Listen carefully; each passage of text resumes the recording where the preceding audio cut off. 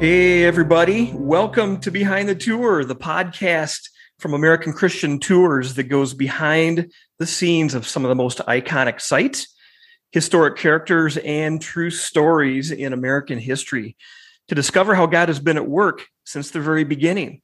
Well, this is Aaron Kronk, your host for Behind the Tour today. And our desire and purpose is to provide insight for today and hope for the future as we look at history from a biblical perspective and worldview and uncover the hidden lessons of our past. Well, in our previous podcast, we had a short visit with Dr. Marshall Foster. So if you didn't catch that one, go back one previous episode and tune into that one, give it a listen. But Marshall Foster was on location at the Forefathers Monument in Plymouth, Massachusetts, and that was in celebration of the 400th anniversary of the landing of the Pilgrims in Plymouth. Well, in this episode, we want to pick up again in Plymouth and learn a little bit more about America's hometown. Well, today I am joined by one of ACT's professional education program leaders, which we call EPLs for short. And her name is Lisa Strong. Welcome to the podcast, Lisa. Hi, Aaron. It's great to be with you today. I am so excited you're with us. I hope you're excited. I am very excited. You've given me a topic to touch on that is really close to my heart. Awesome. Well, Lisa, I'm looking forward to dialoguing a little bit with you today and talking about one of my favorite places too, historically. But before we do that, Lisa, why don't you tell our listeners a little bit about yourself? Okay. I am I guess you could call me a semi-retired teacher. I taught for 25 years. My last teaching position was at a Christian school, and that's where I was introduced to the idea of providential history. As a result of having a school that taught history from a providential view, we got connected with American Christian Tours and started taking students on Christian history tours of Plymouth and Boston. And I fell in love with the company years ago. And Jay and I spent a little bit of time trying to work things out so that I could get on board. And here I am, living the dream. God's given me the desire of my heart. And Lisa, teachers never really retire, do they? No, never. Well, it's awesome, Lisa. Let's spend a few minutes talking about the Pilgrims and who they were and why they voyaged to the New World. I personally see their story as one of just amazing adventure and one of faith through hardship and endurance through persecution. So, Lisa, who were the Pilgrims? Well, I think that the Pilgrim story is one that is highly underrated and has been portrayed in a way of that does not really underline the true character and the courage that these people had. Everybody knows that they started out in England, maybe not exactly where. They started out actually as Puritans, and the Puritans wanted to purify the church. They were unhappy. The Church of England had retained some of its Catholic practices, and they had begun reading scripture for themselves and had decided that they weren't a big fan of the king being the head of the church. They did not feel like the practices were biblical as they had begun to understand. And so the Puritans tried to purify the church from within the church, remaining there. And then there was a group of them who just decided, this just isn't working. In our conscience, we can no longer continue to worship this way. We see the king's not willing to budge. The church is not changing. So we're going to separate ourselves. And really, the Pilgrims are separatists. The term pilgrim comes a little bit later, but they separate from the church and they undergo a great deal of persecution back in England.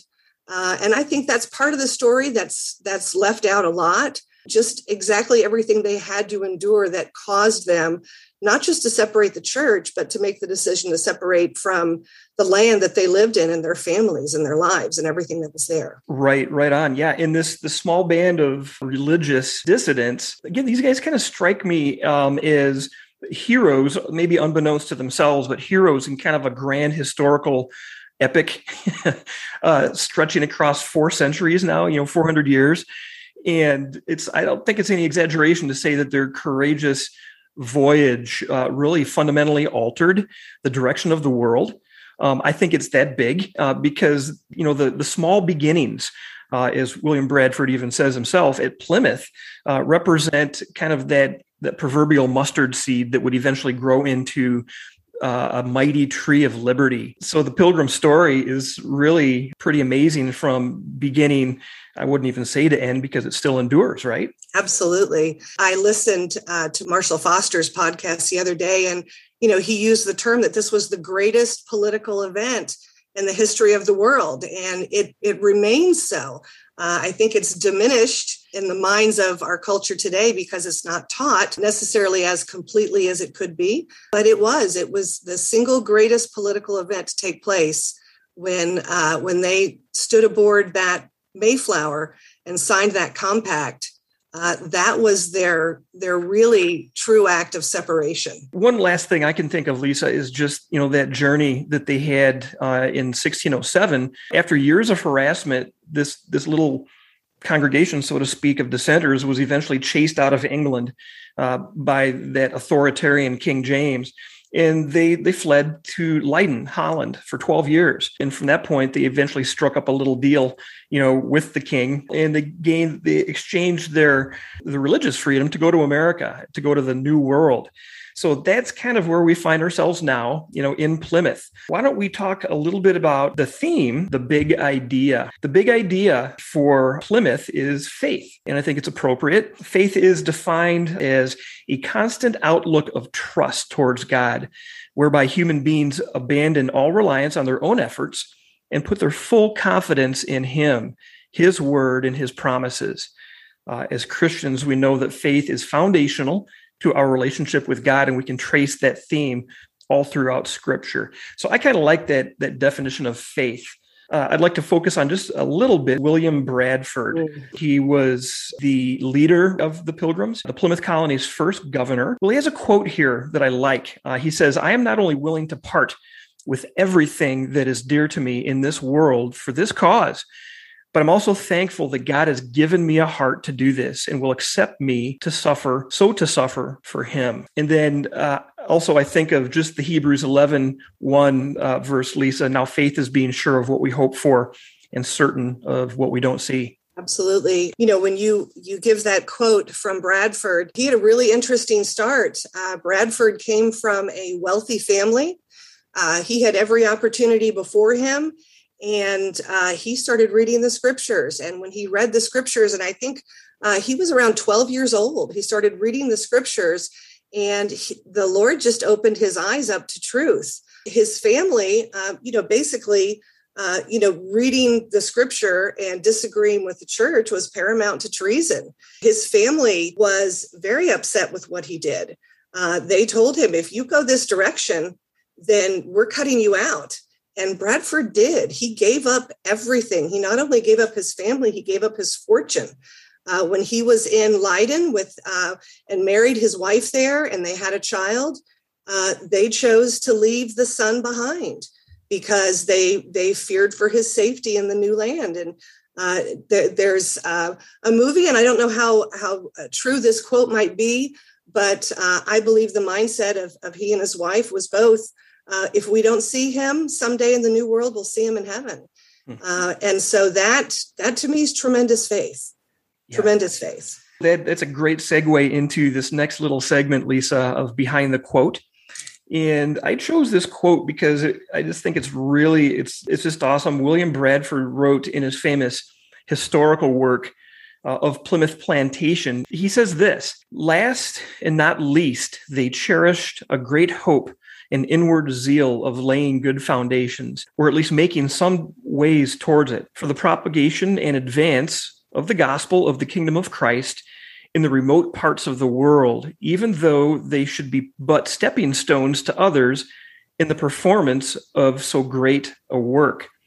And he goes on to say, "Thus, out of small beginnings, greater things have been produced by his hand that made all things of nothing, and gives being to all things that are. And as one small candle may light 1,000, so the light here kindled hath shown unto many, yea, in some sort to our whole nation. Let the glorious name of Jehovah have all the praise. Well, Aaron, I love that quote. When I was an organizer and bringing groups, every year I would buy just a bundle of bookmark that had this particular quote on it. And it was kind of our theme for the year as we were preparing for the trip. And so, I think it's a very appropriate quote. You'll find it on the side of the Forefathers Monument. It's such an important quote. I've heard people say, well, the Pilgrims didn't know what they were doing. They had no idea that what they were doing was going to be, such a landmark thing. If you read his words, they knew they were pilgrims. They knew this was a spiritual journey. They knew that God was going to be planting seeds through their actions. Yeah. I absolutely love that quote. Yeah, Lisa, and even in the Mayflower Compact, which was really written up over in Europe and then ultimately signed on board the Mayflower before they disembarked. In that Mayflower Compact, it says, the primary reason that they're coming to the New World is for the glory of God and for the furtherance of the Christian faith. So I love that. That reflects William Bradford's heart, and I'm sure others on there. But since he was the leader, we'll give him the credit. What's interesting too, Aaron, is that I have read other charters where the participants and the people who are funding it have written up things that say, in the name of God, in the glorious name of God. But when you look at the Pilgrims and you see that they wrote in the glorious name of God, and then you look at their actions and you look at their true heart behind what they were doing, you realize there was a difference for them when they wrote in the name of God, right? And amen, meaning so be it. Yeah, let it be so. Well, Lisa, let's move on to the next segment. This segment is called Behind the Tour Guide. And since you are the tour guide, since we're visiting Plymouth today, and you're going to give us a little bit of a walk through Plymouth here in a few moments, but what has drawn you to Plymouth over the years personally? Well, as I said, when I started teaching at a school that taught history from a providential perspective, and I moved into a grade level where part of the focus for the year, we had what we called the chain of Christianity. And the link on the chain of Christianity that my particular grade level was focused on had to do with America's Christian founding. You said teachers never retire. Well, teachers really don't get summers off either, because the summer before I was moving into that particular grade level, I told my husband, we need to go to Jamestown and I need to go to Plymouth. I'm going to be teaching this. I want boots on the ground. I want to learn about these places. God bless him. My husband packed us all up. My kids were still quite young, and we spent almost 2 weeks in Jamestown and in Plymouth. Well, along the way on this trip, my husband drops the landmine that he's a Hopkins descendant. I've known this man for 13 years, never knew that he was a Mayflower descendant. And so that he was keeping it from you until the right moment. Exactly. And so that just sparked my curiosity even more, because yes, I'm married to him, but my children carry his blood and my children are Hopkins descendants. And so that brought me from curiosity into, a passion.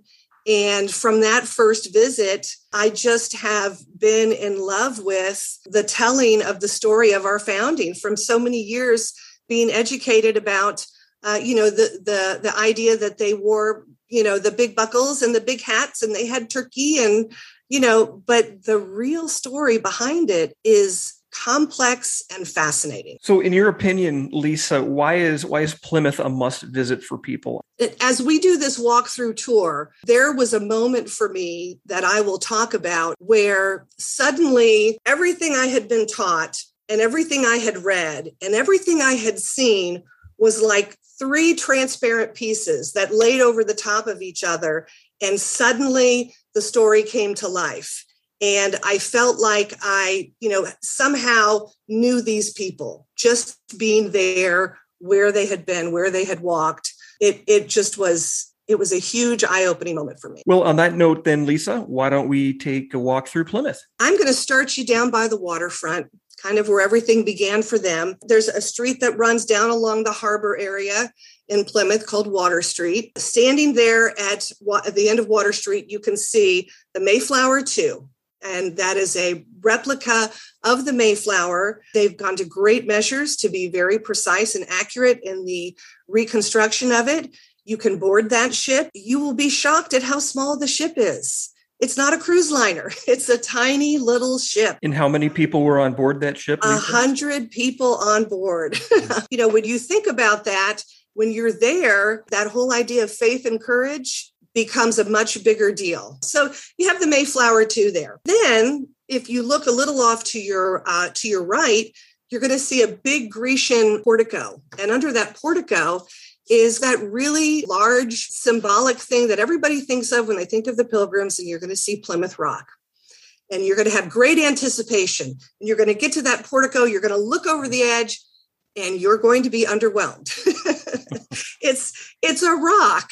It's a large rock, but it's a rock sitting there. If you know some of the story behind the rock suddenly becomes a lot more interesting.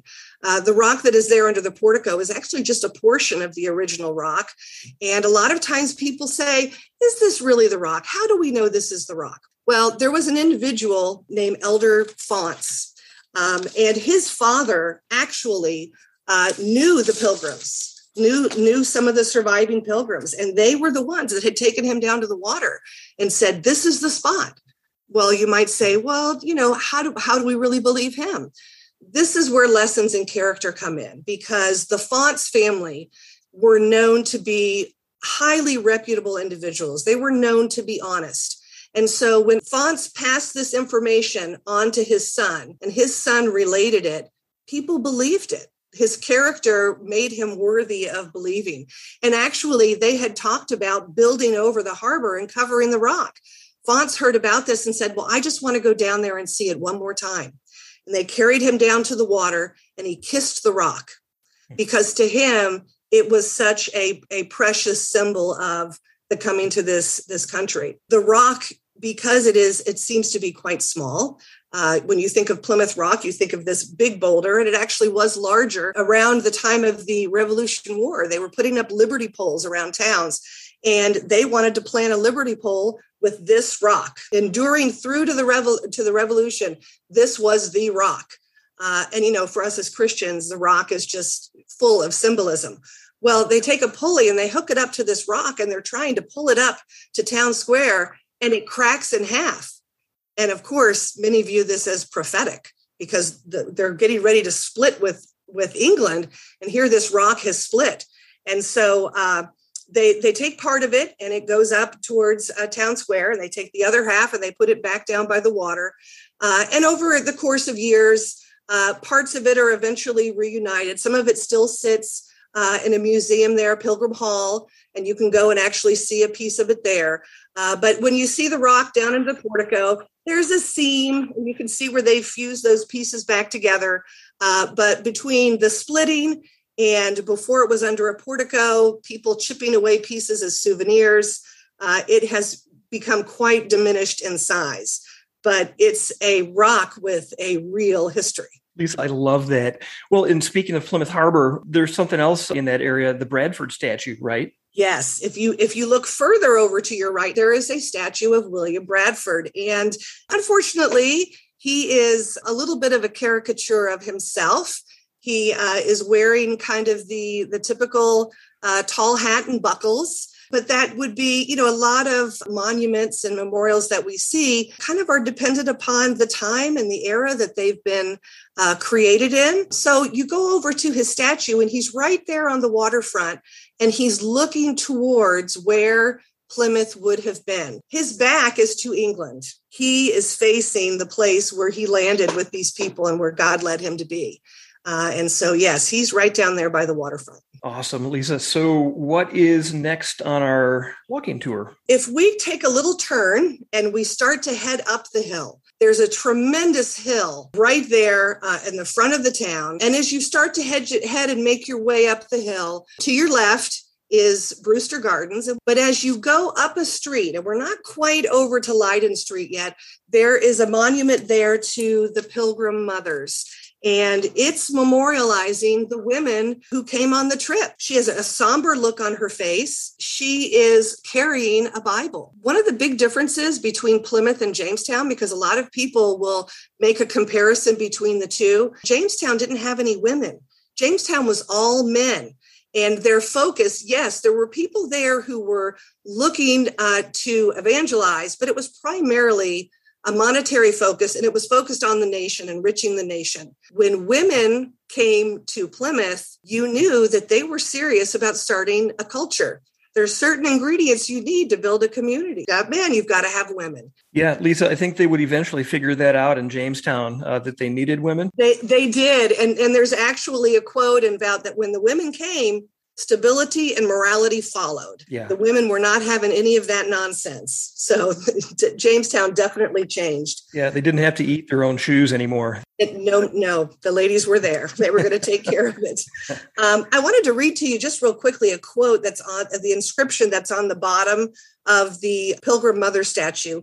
And it says, "They brought up their families with sturdy virtue and a living faith in God, without which nations perish."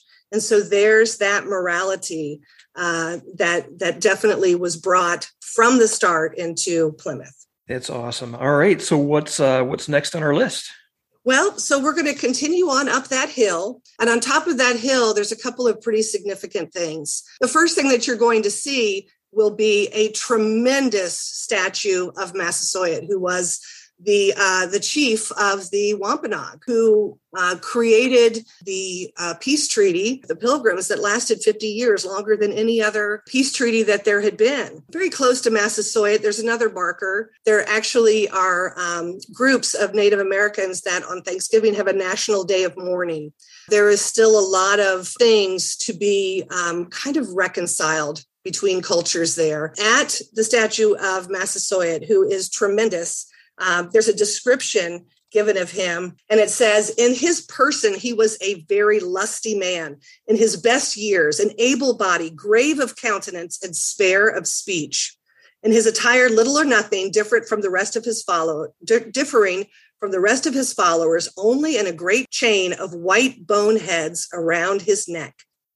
And so the statue, when you see it, it meets that description. Well, just beyond that, and I think probably is more the focus of that National Day of Mourning that the Native American cultures have up there, is a giant sarcophagus. Very interesting story behind that sarcophagus. During that first winter, when the Pilgrims were suffering, you had some of them living on board the Mayflower. You had some of them living in a common house there. And great number, we know that half of them died during that winter due to disease and starvation and exposure to the elements. Well, that peace treaty with the Wampanoag had not happened yet. They had some brief sightings. They were a little concerned about all of these Indigenous people being aware that their numbers were being narrowed down so quickly. So they buried their dead at night. They buried them there on that hill. That hill is called Coles Hill. Over the course of about 100 years, you had storms that began to wash away parts of the hill. The hill was reclaimed. The ground began washing away, and it would expose remains. And it was discovered that those remains were the Pilgrims. Yeah. Initially, the bones were gathered and they were put in the portico over Plymouth Rock. They were put up in the attic. It was a different portico then. They finally decided to build a sarcophagus. They put all the bones that they had found in a plain pine box and put it inside of the sarcophagus. And engraved on the side of it are the names of all of those that perished during that first winter. Yeah, and Lisa, that's amazing. But, from the voyage, their voyage to the first Thanksgiving, we can't forget that the Pilgrims suffered from just innumerable hardships, which steadily killed many of them, like you just said, men, women, and children, and that their circumstances were so dire and so devastating that they eventually, when they eventually celebrated their first successful harvest that next year with the natives, almost half the people were dead, right? Yes. half were dead. The remaining, many of the women perished. They actually laid on top of their children to keep them warm, gave up their own food so that their children would not starve. So you have the survival of many of the children. Many of the mothers died. A lot of very quick remarrying there to keep families going.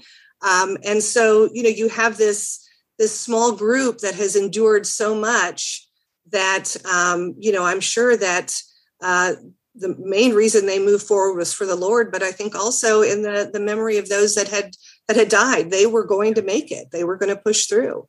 Well, Lisa, why don't we move on to another place, the first parish of Plymouth? Right. Well, here we are on the hilltop of Coles Hill, and we're standing at the sarcophagus. And if we can continue on and up around the bend, the first thing we're going to pass is the site of the first common house, where they actually endured, some of them, that first winter. It now is privately owned, but the individual actually works with Christian groups having to do with restoring America's Christian founding to its, to an accurate retelling. So you go up this street, which incidentally is named Leyden Street, after the place where they lived in Holland for 12 years. You continue up Leyden Street, and immediately you will see in front of you a very large stone church. And that is not the original church, but it is the original location where, and it was the first congregation ever established in America. And so that church kind of boasts that location.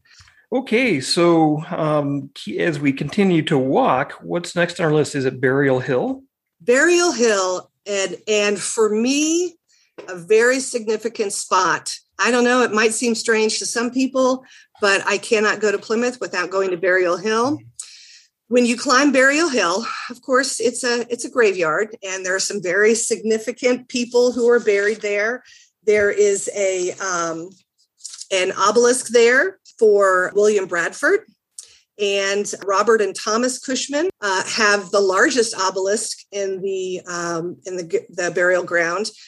Cushman, his father, worked with John Carver, helping to prepare the trip. And his son, Thomas, became an elder and was a leader, very important leader in the community. But by far the most significant spot for me, there is a sign there that marks the spot of the first fort. And remember, I told you there was this moment where I just kind of felt like all these, kind of transparencies lined up, and I had a true picture. I had been to Plymouth, but never been up to Burial Hill. I had been to Plymouth Plantation, which is, definitely another spot that you must visit when you were there. It's a reenactment and an accurate reconstruction of the actual Plymouth Plantation. So I had been there, and I had stood at the fort in the rebuilt village, and I had looked down the hill, and I had seen the water, and I had been in Plymouth, but hadn't been up to Coles Hill. And then I finally made it up to Coles Hill during one of my trips. And I stood there and I saw the sign, and it was like standing at the top of the hill in Plymouth Plantation and now standing in that exact spot. It suddenly just all came together for me. And if you would indulge me, I want to read to you the description along with Bradford's extensive history of the Pilgrims. There's another one called Mort's Relation.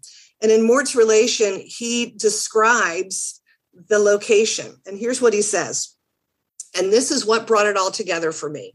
Because I stood there that particular year, I had read this quote, and it suddenly just all came together. It says, after our landing and viewing of the places so well as we could, we came to a conclusion by most voices to set on the mainland on the first place on a high ground where there is a great deal of land cleared and hath been planted with corn there 3 or 4 years ago.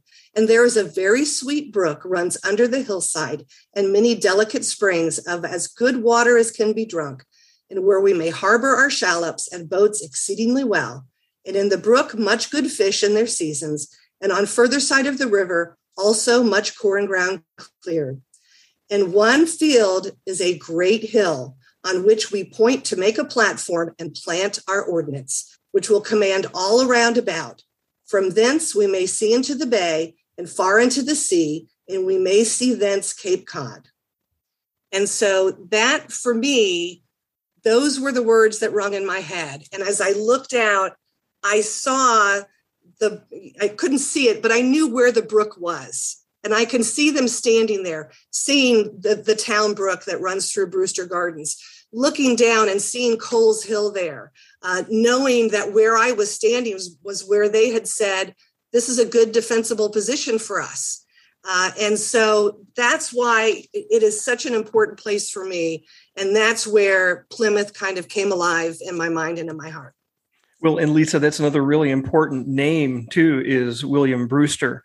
And there's a lot of figures during this period that are very important, and I'd encourage our listeners to do some reading on their own about the real history of Plymouth and their voyage. And one other thing that I can think of too, Lisa, and then we've got to keep moving on our tour.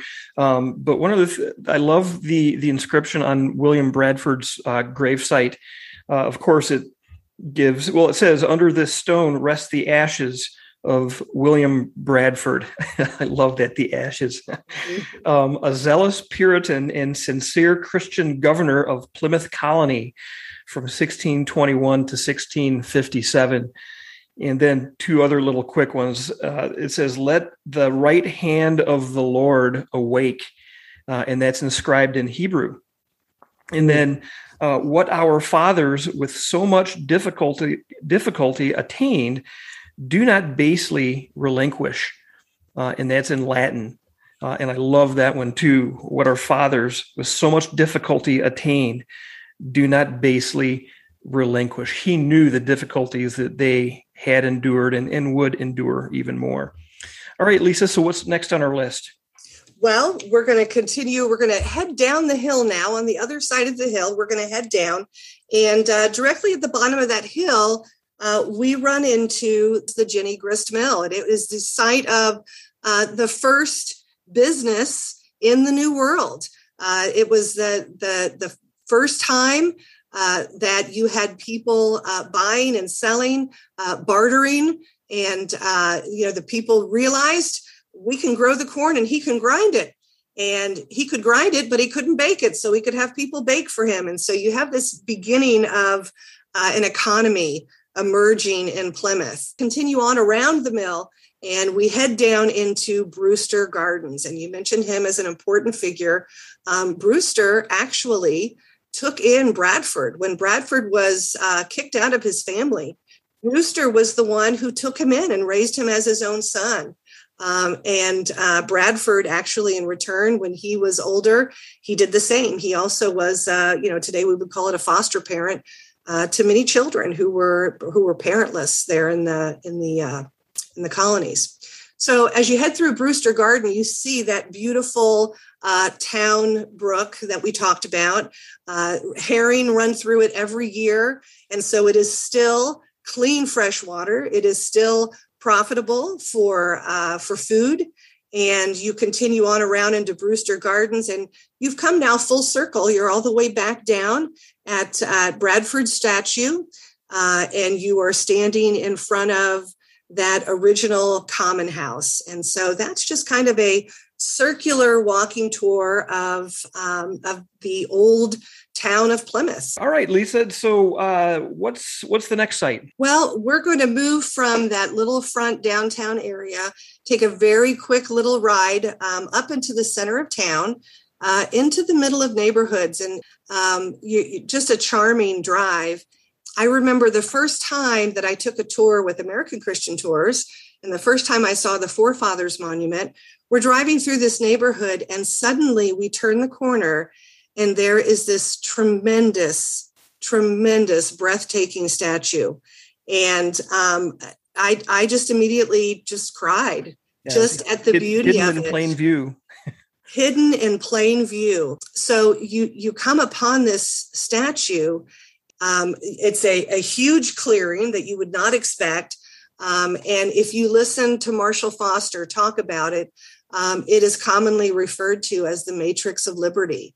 It's a blueprint. Lisa, this is the National Forefathers Monument. Yes. I'm sorry. Yes, it's the National Forefathers Monument. It is just, it is breathtaking. The details and the symbolism that are in there, it gives a blueprint for the character that is necessary, the action that is necessary for a country to have the liberties that we have. It is a blueprint for an American Christian republic, which many people today, you ask them what our government is, and they will say, oh, we're a democracy.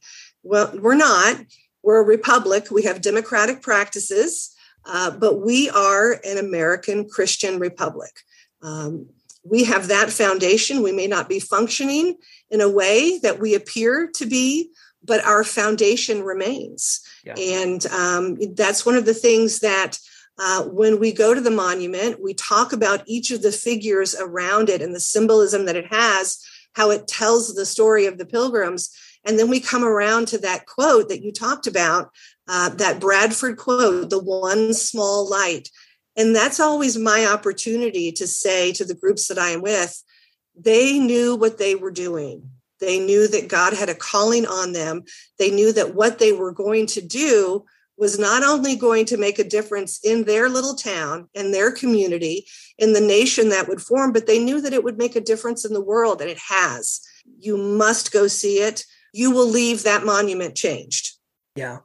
Well, Lisa, that is, and I wish we had more time because there's so much more, and I would, we'll have to have you back because there's so much more even to this location. But thank you. You did a wonderful job with directing us. Anybody who needs to go out and visit Plymouth, Massachusetts. Absolutely. Now is our call to action. And as I think about the, the calling that William Bradford, William Brewster, and others, those 100 people, the call that God had on their life was really important for them to listen to, right? And, God has intimate involvement in all that we do. Queen Esther is a prime example in God's word of God architecting every last little detail of our lives. He uses the good and the bad for his glory. Call to action for the listeners would be this. Would you be willing to answer the call or a call that God has on your life? If you're an educator, if you're a doctor, if you're a lawyer, and you're a Christian, are you willing to answer that call and to continue to serve him faithfully within the context of your vocation? Well, I think of Abraham, too, left all that he had and followed God's instruction, and he obeyed even though he didn't know where he was going. And I think of the prophet Jeremiah also. He was rejected and mistreated by his countrymen. He wrote the book of Lamentations. Jeremiah understood what it meant to have difficult days with no end in sight, but out of them came a deeper awareness of the Lord's provisions. So, Lisa, would you have anything to add to that, just as far as our call to action? We know that we're going to go through difficult times, right? And to persevere and to continue, that we know we're going to encounter days that we wish were different. Absolutely. I think what came to my mind, I love the first thing that you said, that God has intimate involvement in all that we do. When I look back at my life now, and, I have much life to live, but when I look back and I see his call on me, and I am so thankful that I heard the call, that I was able to hear it, that I was listening. I'm so thankful that the Holy Spirit gave me the courage to respond, because it has been the greatest joy in my life to serve in the area of education. And I didn't start out as an educator in a Christian school. I started out teaching students with exceptionalities, and it was my children and the desire for them to have a Christian education that brought me into Christian education. And serving him in this way has been the greatest joy in my life. Not always the easiest thing to do, but I would just say, take that step, have the faith, have the courage, and walk into what he has for you. Yeah, that's awesome. Well, Lisa, thank you so much for joining me today. And again, I would love to have you back. You'd be willing to come back with us? Absolutely. This has been great. I love talking about my favorite America's hometown. Absolutely. Well, great. Well, Lisa Strong, thank you so much. Well, everybody, don't forget to subscribe so you can be notified when the next episode drops, and share this podcast with your friends. Also, if you have any questions for us, you can email us at behindthetour, all one word, at acts-tours.com. Well, I want to thank everybody for joining us today, and we had a great adventure in Plymouth. Hopefully you know a little bit more than you did. And as always, remember that your story is a part of his story. And God put you here and now for such a time as this. I hope you join us next time. And until then, God bless, and we look forward to seeing you again.